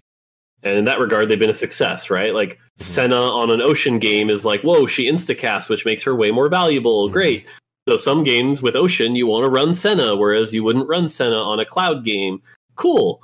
Because again, our goal was like, we want to make sure that if you look up a guide, it's not always the right answer. And so in that regard, that has helped. Cough, cough, blender, not necessarily 100%, but it has helped. And so we want a core mechanic like that in every set that, again, makes each game feel different, adds to the replayability of the game. We think that's healthy. Now, will elemental hexes stick around? Realistically, probably not. We'd probably come up with a new mechanic for each set. But that being said, if we found a mechanic that we're like, okay, this is just so good, it'll stay around. And what's interesting about elemental hexes is it might be there. We might not know it. And I think it's going to take a set of it being off to learn whether or not that's true. Like, it certainly feels better than set 1. That's true. But set 3's mechanic could be even better, and so elemental hexes aren't necessary. Or set 3's mechanic might be a miss, and we're like, God, I miss elemental hexes. That's so funny you're saying that, because Lev and I are really closely associated with another game, Overwatch, and we had a meta called Goats that everyone hated when it was there. And then now that we're away from it, all of a sudden Goats is like the best meta Overwatch has ever had. You know what I mean? It was like... Yep. We've been around the block. I've been doing the competitive Overwatch podcast since 2015, and it's funny when you see new groups of people. I mean, we're even seeing it now with TFT being such a new game. When you see new groups of people come in and they're like, "Oh my God, Blender is so broken." It's like, well, do you remember when it was this? Do you remember when the meta was this? And it's like, back in my day, Pepperidge Farm. Well, it's always funny because a lot of times, to the credit of game developers, they do things that change the thing that people didn't like before. And then it's exactly those changes that people don't like now. And they're like, oh, well, we wish that it was like this. We wish that Widowmaker was good again. It's like, okay, well, then they made Widowmaker good. It's like, oh, well, Widowmaker, Mercy's broken. It's like, okay, well, we put a bunch of shields in. Oh, we hate shields. What are you doing? It's like, you're never happy. And like, I'm not even a game developer, and I see this, so or game designer, I can only imagine what it's like on your end. Well, and certainly that's why our goal is definitely not make everyone happy, because that would be an impossible goal that would drive me insane. Yeah. But, like I always joke that like 915's Karthus is like my biggest mistake on TFT. It's just like, so the rule is don't do that again. But yeah, so as far as systems go, like I said, we're always looking for the next thing. And if it's good enough, it'll come back and stick around. And But like I said, to really know for sure, I think we're going to need to go a set without elemental hexes to be like, God, we really just need those back. And we need to get rid of Mountain and add a different one instead and call them something else. And great, cool. So then there was the question about positioning. Positioning has been a hot topic. No pun intended. Hot topic amongst the design team right now, because we're working on set 3. And we also, when we went to All-Stars, we talked to a lot of influencers, and they had similar conversations. We do have the bigger board now, which is good, but positioning this set feels less important. Why is that? Our current belief, or at least my current belief, is that this actually has to do less with the board size and more to do with champion abilities. For example, something as simple as Kassadin, who, and I'm not Void Kassadin, but just Kassadin, good old fashioned, whose job was to auto attack somebody and make them cast less quickly. The position that you placed him could change the outcome of a fight because you hit their Sejuani or you hit their Cho'Gath and it didn't ult as quick. And that was huge. And we don't have as many of those this set. In fact, a lot of our spells this set are like random. Like Talia stuns a random unit, and I've had a few challenger players be like, that actually feels like Phantom, where it's like, if she stuns my carry, guess I lose. Mm-hmm. And so I think when we're coming up with spells for set 3, we need to have more positioning tactics.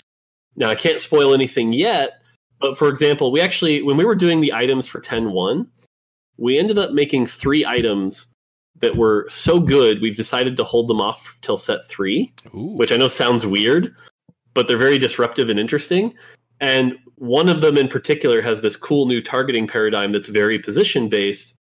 And so it's like, we'll be looking to make adjustments like that, where the positioning matters more to the outcome of the fight in a way that feels natural. And like I said, the bigger board allows us to do some things like that. We just didn't quite execute it as well as we could have in set 2.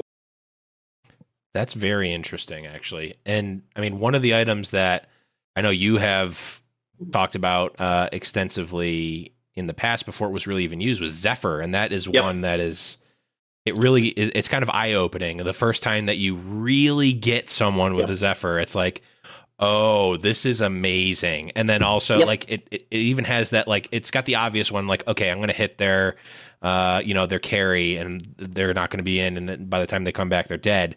But it's also like, I've hit the wrong champion. Like, I picked the champion and it hit the champion I picked, but my decision was wrong. And I was like, oh, that was a huge learn. And it's like, I'm not an amazing player, but there's there's few times where I'm like, oh, I learned something extremely new and valuable there. And Zephyr and that sort of positioning is one. Certainly T gets the credit for making Zephyr, but Zephyr is single-handedly, I think, the best item design-wise for TFT, and one of the things that separates us from other auto battlers, because it adds such an element of skill and decision-making and mind games. Totally agree. Such a good item. Okay, so just real quick, let's talk about the other side of that equation, at least in my opinion. I have very strong, I've said a lot about Ionic Spark, just in general. When you're rewarded just for having, right? It's kind of like, oh, I have Ionic Spark, or I have this, now I have damage. And you've actually mentioned in the past that Ionic Spark is something that you guys are looking at. When you think of Zephyr and you talk about how good that item is because it's so fun and interactive, the wonderful saying in game development, why are there items like Zephyr and Static Shiv that, feel a little bit more, I have it now, it's a good thing? Well, so let's be clear. I think Zephyr is a really good item, but if every item was Zephyr, the game would be terrible. Yeah, I think we can all agree on that. Yes. So you're going to need your sort of base items that are simple, easy to understand. I think Static Shiv's a great example of this, right? It's like, you buy Static Shiv, it does damage, and you put it on things that attack faster and it does more damage. Yay! It's flashy and exciting. You need those kind of items in the game. And at least Static Shiv has an interesting decision of like, do I put it on a ranger? Do I put it on somebody who benefits from the tier to get the extra mana? Like, there are interesting decisions there. Ionic Spark, as much as I personally don't like the item, because as you said, it's literally like, it exists. I know when it worked on the bench, that was the worst. But even that has an interesting decision of like, well, wait, do I put it on the Kog'Maw because it'll likely stay alive longer? Or do I put it on the Skarner because it shields itself because the Kog'Maw might get assassinated? So at least that had some level of decision-making that we were like borderline okay with it. Now, that being said, in 10.1, Ionic Spark is changing to have a limited range. So there's even more decision-making now. Nice. But yeah, and so like I said, you do need a wide variety of types of items. So I personally loved the stacking Ionic Sparks, and of course Boop's favorite Yordles. Just getting nothing but. I hear the word Yordles, and this has been like, it's not TFT. Like, Yordles have this ability to just cause me to enter a rage, and like that's their design, right? That's the point. Like, when you face Teemo, like, you are a sociopath if you're facing a Teemo, and you're like, this is great. I'm having a lot of fun. Nice. Even something like Ionic Spark, it's interesting because it was originally designed as one of the items that would A, counter frequent spell casts, but B, we do think there's some value in a fantasy where like there's a build that you're like, I'm just really tanky and resilient and I outlast you. And like that kind of comp has to exist. Because one of the other things like we have to be careful is every comp can't be a front line with backline damage, right? That just kind of like plows into each other. There has to be interesting ways to win. This is why Glacial has stuck around so long, even though it's clearly been a point of frustration, is like, this is a comp that doesn't outdamage you, it just holds you in place. And so we are still looking for more of those kind of win conditions. Ionic Spark was one that was supposed to help enable one of those. Yeah, it's so funny because just today I was playing Pokemon and I forget the name of the Pokemon. It looked like a mushroom, but all of the abilities were healing abilities. So what it did was it took all of like, how each move has a certain number that you can do. It took all of that away from me. And I was like, oh my God, right? This is like a legitimate strategy that, Pokemon is using. That's kind of what you're speaking to. It's just like, damage is damage, but how cool is it if, we just win a war of attrition instead, right? Or, I've always loved, I loved playing brawlers back in set 1 because I just like I loved playing Cho'Gath back in the day because it's just like a little mini game of how much health they can have, right? Yeah, just outlast you.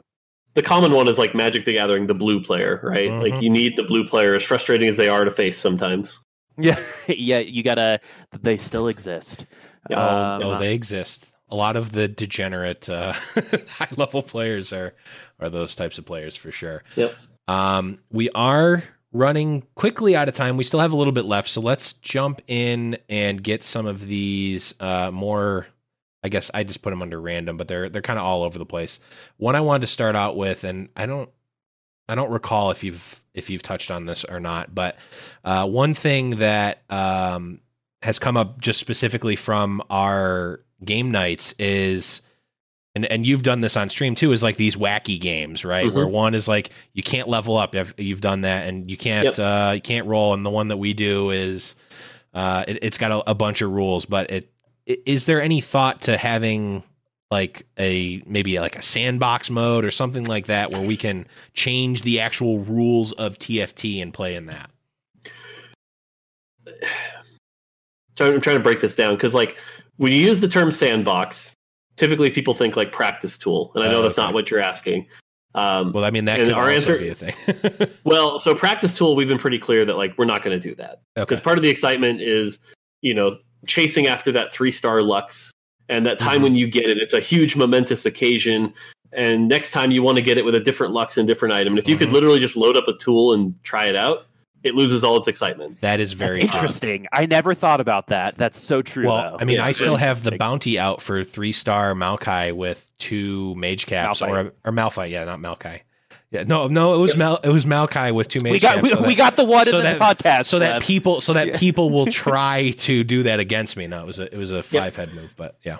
Yeah, and so like again, if you can load up a tool and just do that, then it loses all of its excitement and luster. So we're just not interested in doing that. Now, the other thing you're describing, though, you called it sandbox. I'll equate it to like Smash Brothers with like the custom brawl. Yes. Where you can like change the rules, and they had like the flower brawl and percent. Yeah. I personally think something like that would be very beneficial. Realistically, on the priority list, it's going to be really small. We've learned from League of Legends that like custom games have definitely a dedicated audience, but a very, very small audience. And so realistically, when it comes to like business, using your resources to get the best return, unfortunately, it's not a very big return. Now, all that being said, I still think there's something there of like, the best example is like Hearthstone's Tavern Brawl, where it's like slight modifications can do some really fun things. And we've also talked about like bringing back set 1, for example, for like limited times. I think there's something there of like, hey, cool set comes back with set 1 and you can't level. Cool. Have it for 2 days. That could be kind of neat. And again, I'm kind of just spitballing ideas. Yeah, that would have been awesome during our 3-week break a little earlier before Ranked came out. True. That would have been awesome. But I mean, like, again, we're playing catch up. And so these are features, even if they're a year or 2 down the road, could add some longevity to the game. And you talk about ways to play with, less skilled players.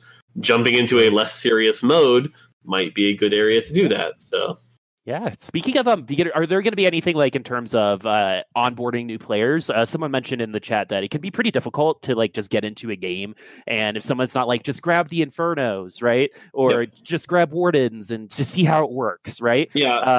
Because you're kind of just like thrown into the wolves with TFT. Is there any plans to help out with that? I was assuming something with mobile, but yeah, the mobile team is actually working on some onboarding as well. So especially that audience will probably need a little bit more hand-holding than the PC audience. All that being said, though, a lot of people jump to like a game needs a tutorial, and it's like it's not actually true. Or if anything, you have to be a really well-designed tutorial. I did because like a lot of the times people are like, "Oh, tutorials need a lot of text," and it's like, nope. You know what players don't like to do? Read at all. True. And so I actually got to work and design the new League of Legends tutorial and use what I learned at Nintendo to do that. And it's like, if you go back and look at the League of Legends tutorial now, it's actually really interesting because it doesn't tell you anything until you don't do anything. And it's like, oh, we noticed you're struggling to move. Here's a little right-click icon. Oh, because something I learned from a PopCap GDC talk was like, if you can get a player to do something once, they'll learn it forever. If you ask them to read something, they'll never learn it. True. It's not just players. I think that's me. That's just every aspect of my life. Yeah, if there wasn't a SparkNotes version of the book in high school, I just like wasn't gonna do well that chapter for that part of English. Yeah. All right, cool. Well, okay, so let's one last philosophical thing before we get into some of the funnier stuff. Sure. Something that we have talked about on the podcast before, and I think in terms of meta, is do you guys have like a preferred way to play the game, right? Or how you want people to interact with the game at first? Because we've talked about things, I think the term we use is the perfect meta, right? Is Blender part of that, or is hyper rolling, the way to play TFT? And I know the answer is there are many different ways to play TFT, but when you're thinking of the majority of people, right? What do you think of when you hear something like that, right? So what's interesting is I think we had an idea of what we wanted it to be. And what we wanted it to be was, pieces show up and you react to those pieces and build a comp around what's been given, right? And it's like, oh, I'm getting a lot of predators this game.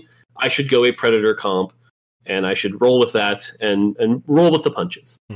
I think as we've learned, though, as our systems and everything, that the way you actually play it, and again, I don't know if this is correct, but this is the way you play right now, is you look at your items. You go, okay, these items work for this endgame comp that I can envision and want to chase after. So I should build those items, and I should find units that can use those items well in the meantime while I work towards that endgame comp. And that's how it's currently being played out. Is that correct? Is that what we want? I don't know that we actually originally wanted items to be quite as important as champions. Because champions are kind of like the bread and butter of League of Legends. Our IP is really good.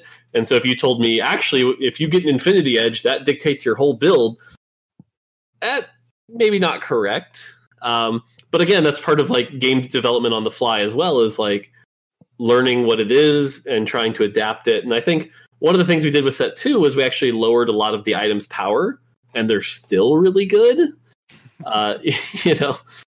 So it's the kind of thing we might toy with, like maybe it needs to go down even lower or maybe not. I don't know. But the more generic answer to your question, like you said, is like, as long as there are lots of ways to play, we're happy. But even we are still kind of learning like what actually is the real way to play this game. We're kind of along for the ride as well. Cool.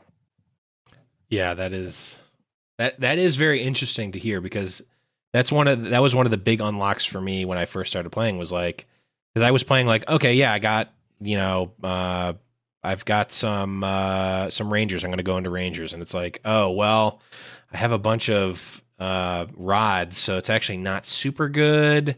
And then like that unlock of like, oh, well, I've got, these bows, then I'm going to be looking towards Rangers, and like having the items have more significance.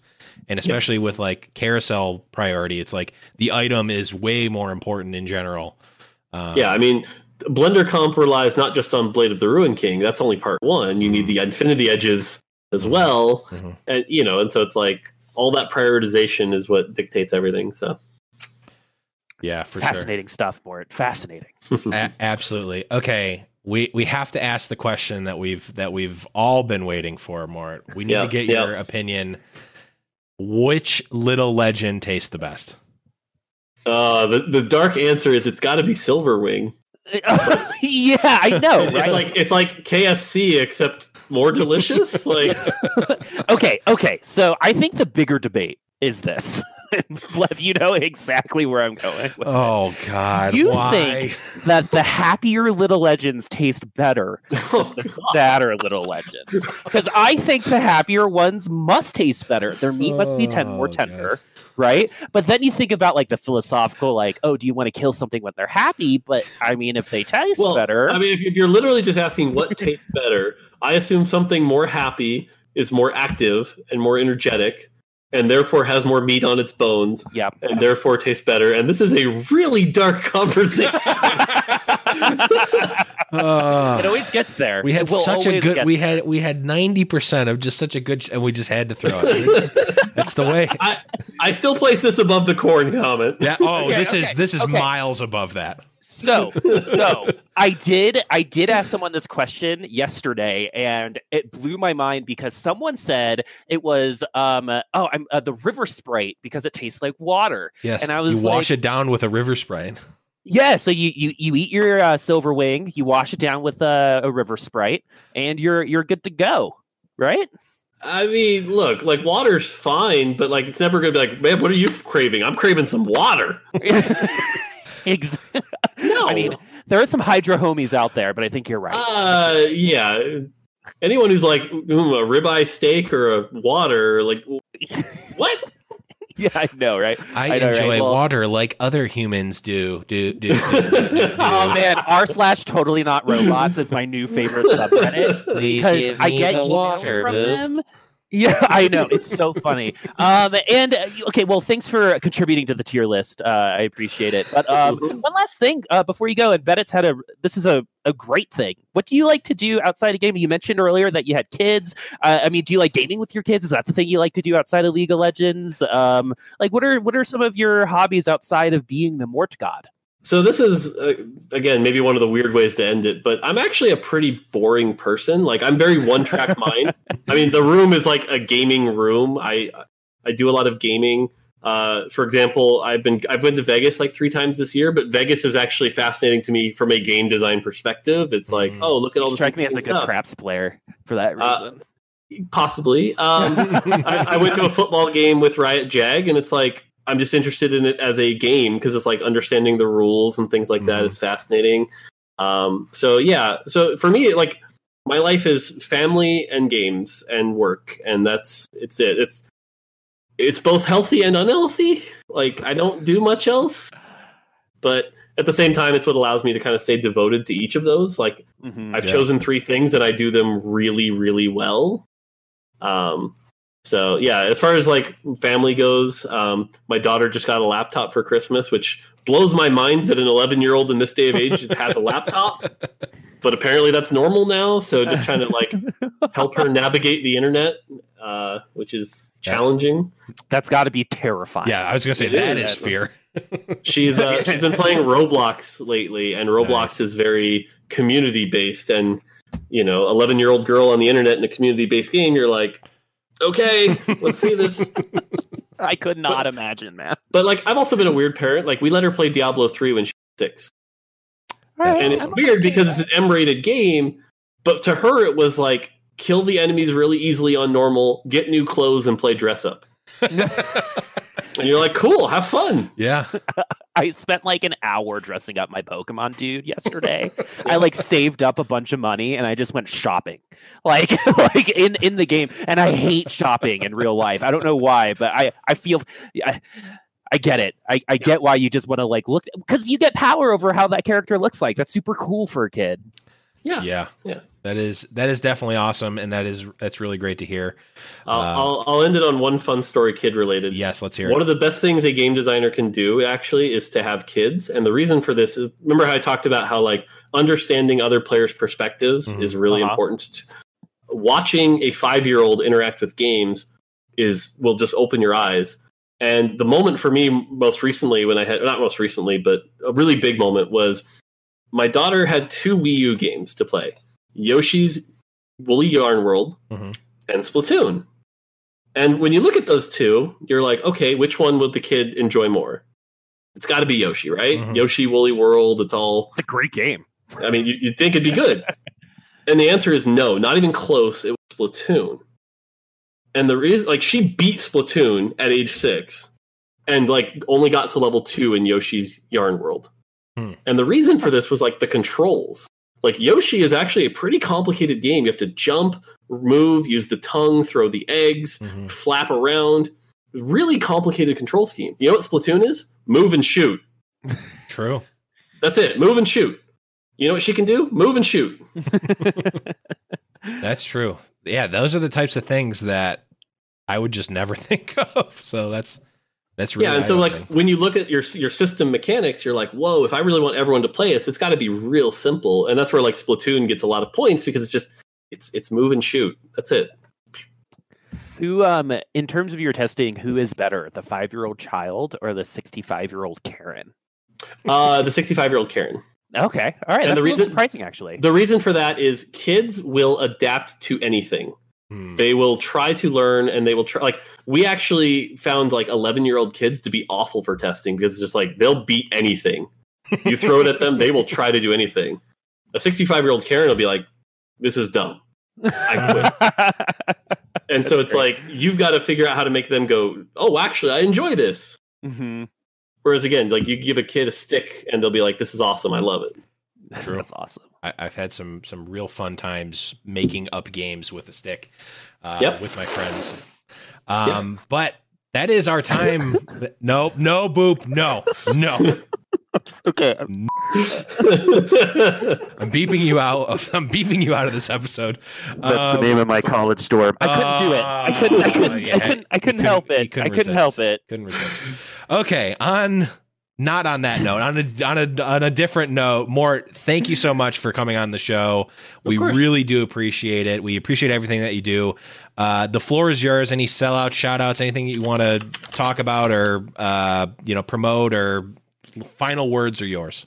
Sure. I just, like, on behalf of everyone on the TFT team, and I mean everyone, again, like, everyone playing the game and being energetic and is what keeps us going. Keep giving us feedback. We love hearing from you guys. We just, we want to make the best game that you guys will enjoy. So thank you so much for everything you guys do and play the game. So, yeah. Well, there you have it, folks. That was Mortdog, the one and only. Thank you again for coming on the show. I know this was a little bit more of an unconventional episode, and it was a longer one, guys, but I hope you guys enjoyed it. But that is going to be it for us, for Mortdog, for Boop. I am the Levins, and we will catch you guys in 2020. See ya! Goodbye!